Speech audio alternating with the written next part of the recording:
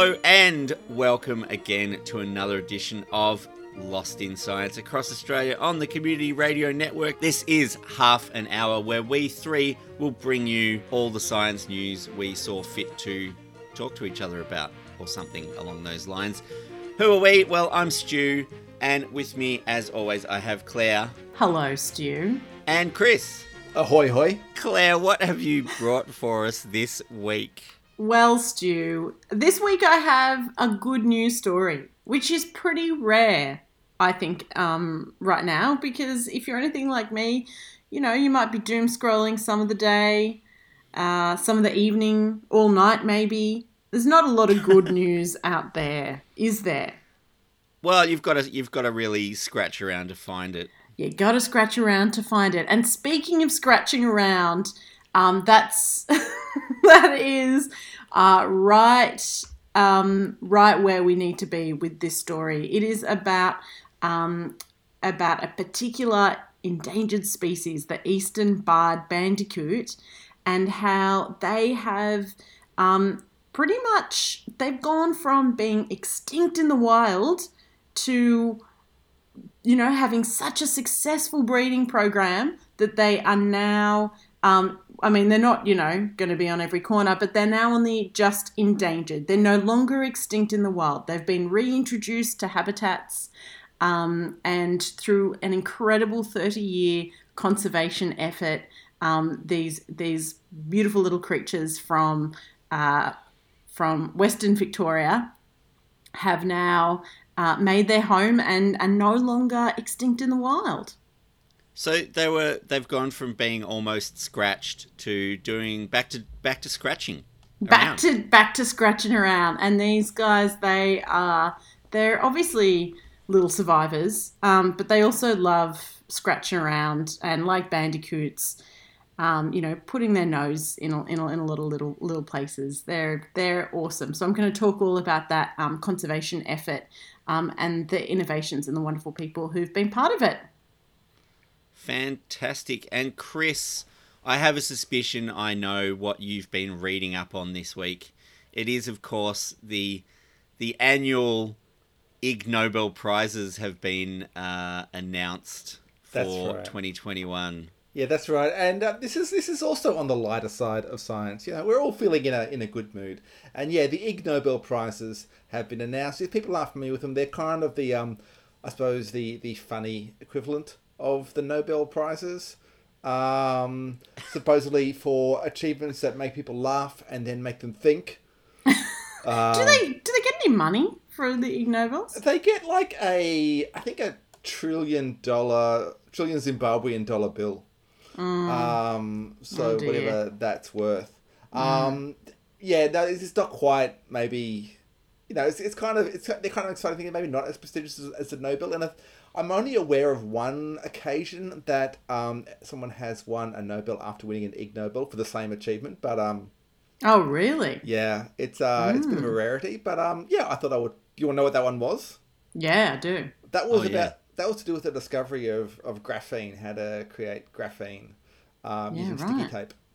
And so it was kind of the weird discovery that got people an Ig Nobel Prize, but also it's a very important material that has landed the Nobel Prize. So yeah, wow. There you go. Yeah, but I'm going to be talking about the this year's Ig Nobel Prize. I'm going to just briefly mention some of the highlights, but also focus on, of course, the Physics Prize. Some of your highlights and the Physics Prize, I feel like if you made a Venn diagram out of that, they would overlap fairly Basically, yeah. Like the Physics Prize, I found it really interesting. I mean, it sounds silly. It's all about how pedestrians bump into each other or don't bump into each other. It doesn't sound like real physics, Great. But it's actually, I find it really interesting research. So I'm going to talk about that for a bit. Great. And what they found and how they did it. Amazing. So, human particles in motion and the return of the eastern barred bandicoot. Both of those coming up later in the show, so stay tuned.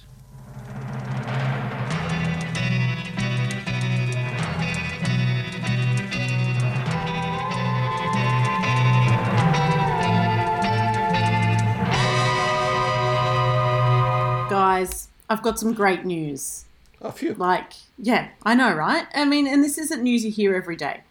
After 30 years of conservation efforts, the eastern barred bandicoot has been brought back from the brink of extinction. That's amazing. It's pretty amazing. It's worth celebrating. It's officially gone from extinct in the wild, and sort of gone backwards back to endangered. And Zoos Victoria, which have been running a captive breeding program for these little bandicoots for 30 years, are now finishing it up.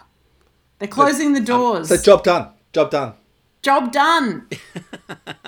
Pretty much. You've got to be in a pretty bad place where getting onto the endangered list is a good thing. It's true. It shows how bad it was for the eastern barred bandicoot. That's right. Yeah. And that bad place is extinct in the wild. That is a real bad place.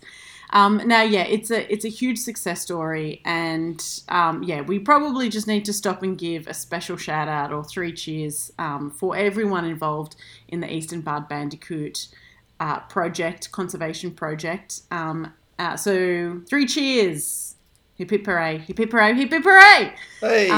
For they are jolly good fellows, etc. Yeah, they are. They totally are. Now, I've been keeping an eye on this little bandicoot for a couple of years. I've probably talked everyone's ear off about it at some point, and I'm sure on Lost in Science as well, more than once, because it really is an awesome story of resilience and innovation in conservation. So the Eastern Barred Bandicoot, if you bring to mind what a bandicoot looks like, they're around the size of a rabbit. Although, I don't want to say rabbit because we should just know what a bandicoot size is. So it's around the size of a bandicoot. But they have a cousin, which is the long-nosed bandicoot. So the Eastern Barred Bandicoot has a shorter nose, and they have stripes on their sort of like lower butt. The eastern bars. Part. On the eastern part. On the eastern part. Only if they're travelling west. That's right. Now, they used to be widespread across grasslands of Victoria and in Tasmania, but with habitat destructions, they became more and more rare until the 1980s, when it was thought that they were totally extinct in the wild. Now, one population was found out in Hamilton, which, if you know, Hamilton is around, sort of around Western Victoria. And they found this population in a garbage tip, living in old cars. Just like Mad Max. Just like Mad Max. No, they weren't driving the old cars. They were just living in the old cars. Actually, something I came up with in my research was the Eastern Barred Bandicoot was the muse for Crash Bandicoot, the video game. Yeah, it was that particular bandicoot. So there you go. Crash Bandicoot does not seem to have stripes, does he? Well, maybe is he wearing clothes? Maybe he wears shorts, doesn't he? He wears shorts, so you can't see them on his eastern end. Stripes. Okay. Phew.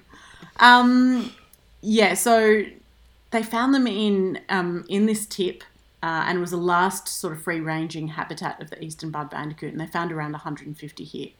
So back in the 80s, this led conservation groups and government agencies to go about setting up the Eastern Barred Bandicoot Recovery Team, which involved removing the species from the wild as, there are a lot of foxes and cats there, and have been working on bringing back the Eastern Barred Bandicoot populations ever since this happened. Now, although this reclassification is the first time this has happened for an Australian species ever, going from extinct in the wild to endangered, there are some reasons why these little marsupials have been easier to introduce or reintroduce than other species, including, but not limited to, they breed very quickly. They breed like bandicoots. They breed like bandicoots, that's right. Yeah. That's good. Now you're catching on, Chris. They have a 12.5-day pregnancy. Amazing. Wow. And they can have up to 5 litters a year. And they're also incredibly adaptable to different habitats. And like I said in the introduction, they like to scratch around. They're not very fussy when it comes to eating. They'll go for anything. So when you're introducing them into new habitats, this is obviously pretty beneficial, as they're not fussy. You don't need to find a particular type of food source, to be able to reintroduce them into. So yeah, back in 1988, when the Eastern Barred Bandicoot Recovery Program began, the scientists began trialling different approaches to make sure that they were removing the threats from the environment, and this included baiting for feral species, using fences and whatnot. And it soon became clear that foxes and Eastern Barred Bandicoots, they don't mix. The bandicoots don't recognise them as predators, and the foxes do something that scientists refer to as a thrill kill. Yeah, which sounds exactly what it is. So they don't kill them to eat them, they just kill them to get rid of them. Yeah, they kill as much as they want and more than they can eat. So They'll just continue killing. Yeah, it's bad news. Bad news for the bandicoots. So the recovery program then shifted to finding ways to make sure that foxes and bandicoots didn't come into contact. They ended up building purpose-built predator fences to exclude foxes, and also switched to sort of a breeding program to boost the existing population as well.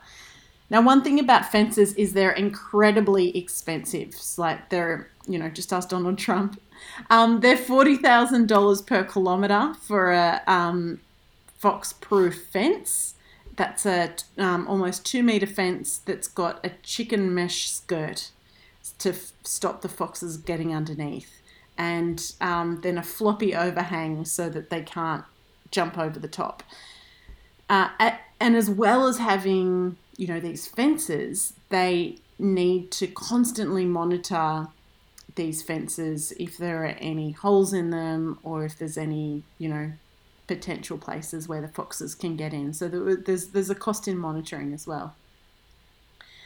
So instead of having fences, they pivoted to, nature's fence, also known as an island. You don't have to build fences on islands. You just have to make sure there's no foxes in there to begin with. So they approached, the Conservation Project approached French Island, which is in southeast Victoria, about releasing bandicoots. And initially French Island were pretty wary about this, considering back in the 1800s, koalas had been introduced onto French Island, and there was a boom in koala populations and massive overbrowsing of certain gum trees. So they became a pest species. Koalas were a pest species, were they, on French Island? They became a pest species on French Island, exactly. Yeah. So it took a while to bring the French Islanders around. I read reports that it took them 12 years, but finally an agreement was made and the Eastern Barred Bandicoots were released onto French Island first, and then onto Phillip Island, which also is fox-free. I still wonder how they managed. I mean, foxes can cross bridges, and there's a bridge to the mainland. But anyway, that's a question I should probably ask a scientist. There is on Phillip Island. There's no bridge on French Island, though. Yeah, but there is on Phillip Island. Yeah, it's a pretty long bridge. You'd see a fox coming across the bridge for a long way. But yeah. Is someone stationed on the bridge? I mean, I just have some questions. Anyway, so by all accounts, on both islands, French and Phillip, the Eastern Barred Bandicoot populations are flourishing. And this is even despite of the presence of feral cats on Phillip Island. So there are now, we've got Eastern Barred Bandicoots on both those two islands, and there's also bandicoot populations at 4 feral predator free fenced reintroduction sites that are on the mainland. So places like Woodlands Historic Park. Yeah, I've seen that. Yeah, I've been up that way, yeah. Yeah, and Hamilton Community Parklands, Mount Rothwell and Tiverton.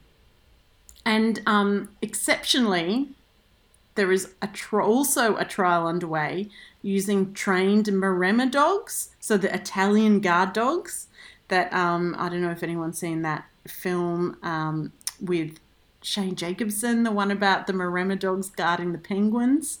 Can't remember what it's called now, but amazing. Oddball. Oddball, yes, Oddball. Alternatively, so the Looney Tunes cartoon with the sheepdog and the wolf that clock in every day. That's also, I think, based on the Maremmas. Is it? Yeah. Oh, well, there you go. If you've seen either of them, you'll understand that Maremma dogs are are an incredible guard dog that can be trained to guard whatever animal you want them to guard, including penguins, or in this case, eastern barred bandicoots. And there are 2 sites, one in Skipton and one in Dunkeld in Victoria, with 20 bandicoots watched over by 2 or 3 dogs at each site. So if this works, it could be the ticket for future reintroductions of not just eastern barred bandicoots, but potentially other species of animals. And we can see this incredibly wonderful outcome play out for animals currently extinct in the wild.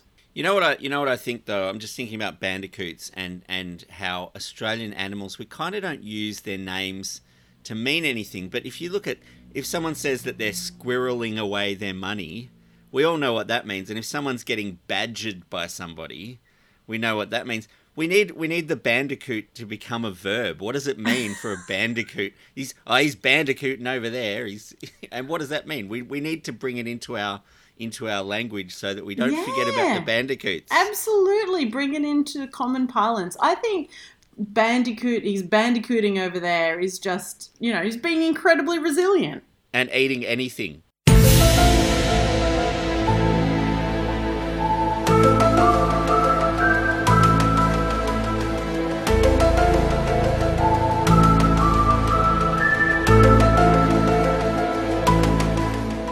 Across Australia on the Community Radio Network, you're listening to Lost in Science.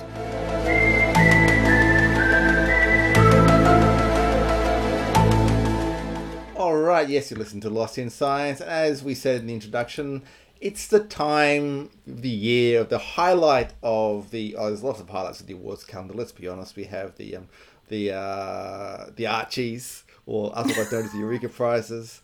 We have the Prime Minister's Prizes in Australia. We have the Nobel Prize, of course. But, we always get excited about the Ig Nobel Prizes awarded by the Annals of Improbable Research for research that makes people laugh and then makes people think.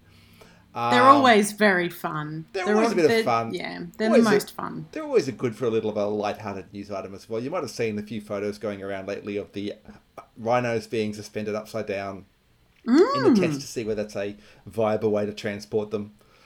Answer is yes. I did see that. From what I read, the experiment was to find out what was the effect of hanging rhinos upside down, which is, I can't think of a better way to test that, to answer that question. So yeah, then the upside down rhinos, they actually had been transporting rhinos via helicopter, hanging them upside down, and they weren't sure whether this was bad for the rhinos or not. So they did some tests suspending them from cranes and found out that in fact it was fine. Other favourites of this year, there was the Peace Prize, which is for research that tried to show that beards on men may have evolved to protect them from punches to the face. There is a biology prize for some work on the meanings of cat meows, or basically cat-human communication. Oh, wow. Yeah. Because cats don't meow to other cats. Yeah, and they give meows mean different things, and humans can interpret cat meows, apparently. One of the papers that they mentioned was comparing the when there's food or when there is... I can't remember the circumstances where they were distressed or something like that, and people could tell the difference between... going to the vet, that's right. Between being offered food and going to the vet. And yeah, humans can tell the difference between what the cat is doing. It's not always recent research. One of the ones was for a new method of cockroach control on submarines. That was published in 1971. It's just alarming to think that you could have a submarine infested with cockroaches. That's awful. Yeah. Hang on, it was research from 1971 and they're getting an Ig Nobel now? Then. Yeah, why not? That's 50 years later. But Nobel Prizes can be done a long time later as well. You know how they say that the cockroaches would survive a nuclear holocaust? Are they a bigger problem on nuclear submarines than they are on other submarines, or is it just... Quite possibly. It's a bit like the foxes. You'd think that you could stop the fox getting onto an island. You should be able to stop your cockroach getting on your submarine, but apparently not. Yeah, just pick up the tiny little draw plank that they enter onto. Yeah, I don't know. Anyway, but of course, my eye was drawn to the Physics Prize, as you'd imagine. This was awarded to Alessandro Corbetta, Jasper Musin, Chungmin Lee, Roberto Benzi, and Federico Toschi for conducting experiments to learn why pedestrians do not constantly collide with other pedestrians. Now, because they can see the other pedestrians coming. Is that? Look, essentially, that's what it is. But essentially, it was like they were trying to work out. Yeah, I see the dynamics of pedestrian movements in crowds, essentially, and I think it's fascinating because, I mean, obviously walking is a complicated thing on its own. I mean, we've seen efforts to get programmed robots to walk. I have babies who are learning to walk and seeing their kind of struggling to learn all the different kind of elements involved. But so how humans manage to do it successfully in big crowds and not bump into each other, I think is an interesting question. But also how certain patterns and behaviours emerge in these circumstances, as if there are sort of forces involved acting on the people involved. And in this case, there was a force, or at least the physicists modelled it as if there was kind of a force acting between the pedestrians. They called it a social interaction force. It basically involves people's comfort zones, kind of used to avoid collisions. So essentially what they did is they installed sensors under the platforms of Eindhoven railway station in the Netherlands, and over 6 months they observed 5 million pedestrians and watched how they behave. They said on average people roughly keep a distance about 1.4 meters, minimum of 75 centimeters from each other. And they did, subconsciously constantly avoiding collisions by changing the base of their path. Essentially, people were constantly kind of not even thinking about it, just moving around to avoid collisions. There were about 18,000 instances they found where people had potential collisions, like they're directly facing each other, and only about 80 of these did they actually collide. Normally people, as you would say, they would adjust to get out of the way. So what they did is they modelled it as if there is there are two social forces they introduced. It was a long-range force, which is based on sight, and then a short-range force when you kind of got an imminent collision that prevents that imminent collision. And that's they managed to show the dynamics work. It sounds really unimportant, I gotta say, describing it to you guys like this and seeing your skeptical faces. But I thought it was very interesting, and it kind of shows how comfort zones and that kind of thing may have a practical purpose, perhaps. Do you think that comfort zone range would change depending on what country you're in? Look, quite possibly. But this is done in a crowded public transport station. So, and that's kind of the circumstance where people are forced to be close together. But we'll go a bit further because this is actually paired with another prize they awarded. The Ig Nobels don't stick to the main kind of Nobel categories. This second prize was for what they call kinetics, which is kind of another variant of physics, I suppose, but they weren't necessarily physicists involved with this one. And this was awarded to research in Japan by Hisashi Murakami, Claudio Feliciani, Yuta Nishiyama, and Katsuhiro Nishinari for conducting experiments to learn why pedestrians do sometimes collide with other pedestrians. But it's essentially covering a lot of the same thing, but they did actually experiments. In this case, what they did was they got groups of people to walk towards each other and to see what happened. And generally what happens when you have groups of people walking towards each other is they form kind of laneways, like walking in single file, following someone in front of them, and that's how you get through, apart. And you're probably all familiar with this happening in crowds.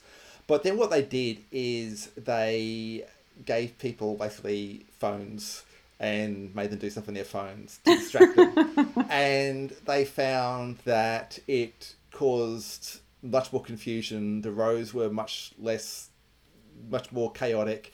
Obviously the people who were distracted were more likely to bump into someone, but the people behind them kind of were also kind of confused because they're trying to follow the leader, and so the person in front was doing the wrong thing, and so they got all confused. And even the people that they were facing, about to collide with, also had trouble avoiding the collision, even though they weren't the one distracted. which this is actually delving into the first study, which talked about those sort of social interaction forces. This is trying to kind of work out what are the forces involved. And, they conclude there is this sort of like non-verbal communication going on between people to avoid collisions.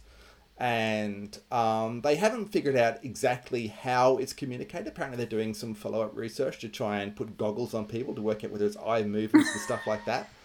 But they're trying to figure out how exactly people communicate that they are on a collision course.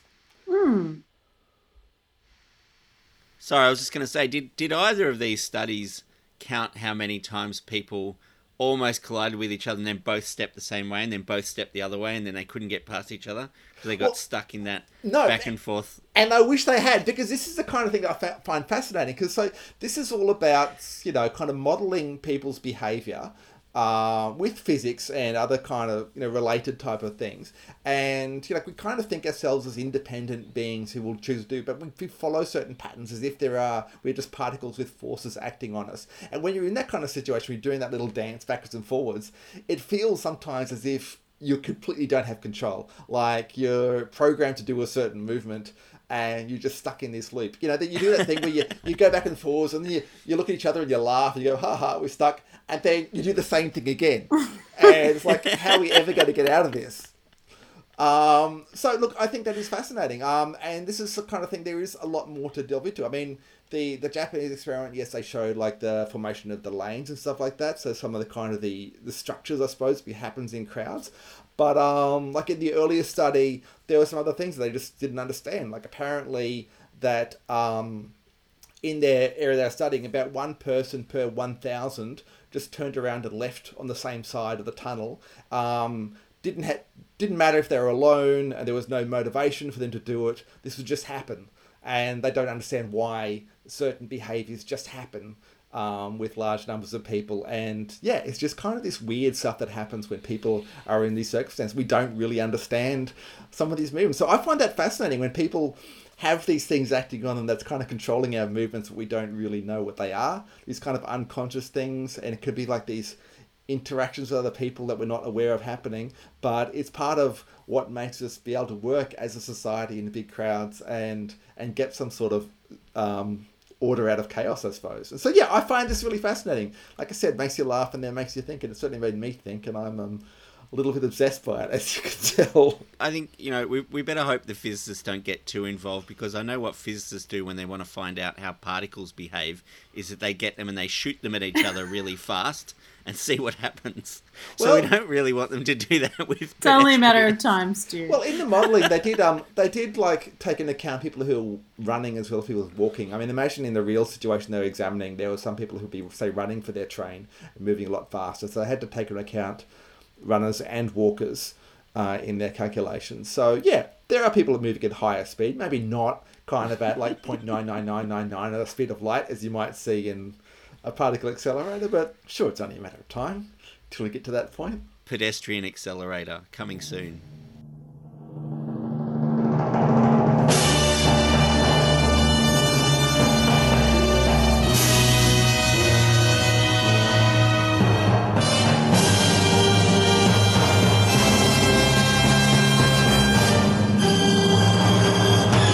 That's all we've got time for on this episode of Lost in Science. Thanks for tuning in and joining us. Lost in Science is recorded at the studios of 3CR in Melbourne and broadcast across Australia on the Community Radio Network with the financial assistance of the Community Broadcasting Foundation. If you want to talk to us, talk back to us, you can get in touch. We have a Gmail account, lostinsci@gmail. You can also find us on Twitter and on the Facebook. And if that's not enough Lost in Science for you, you can always tune in again next week, where the team will once again get Lost in Science!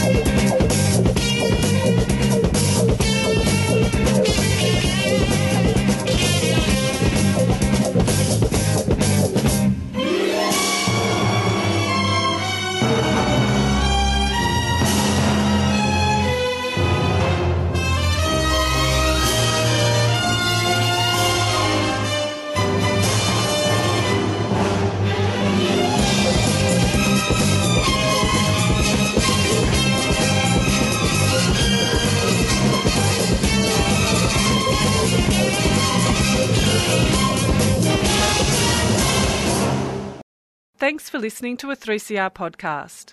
3CR is an independent community radio station based in Melbourne, Australia. We need your financial support to keep going. Go to www.3cr.org.au for more information and to donate online.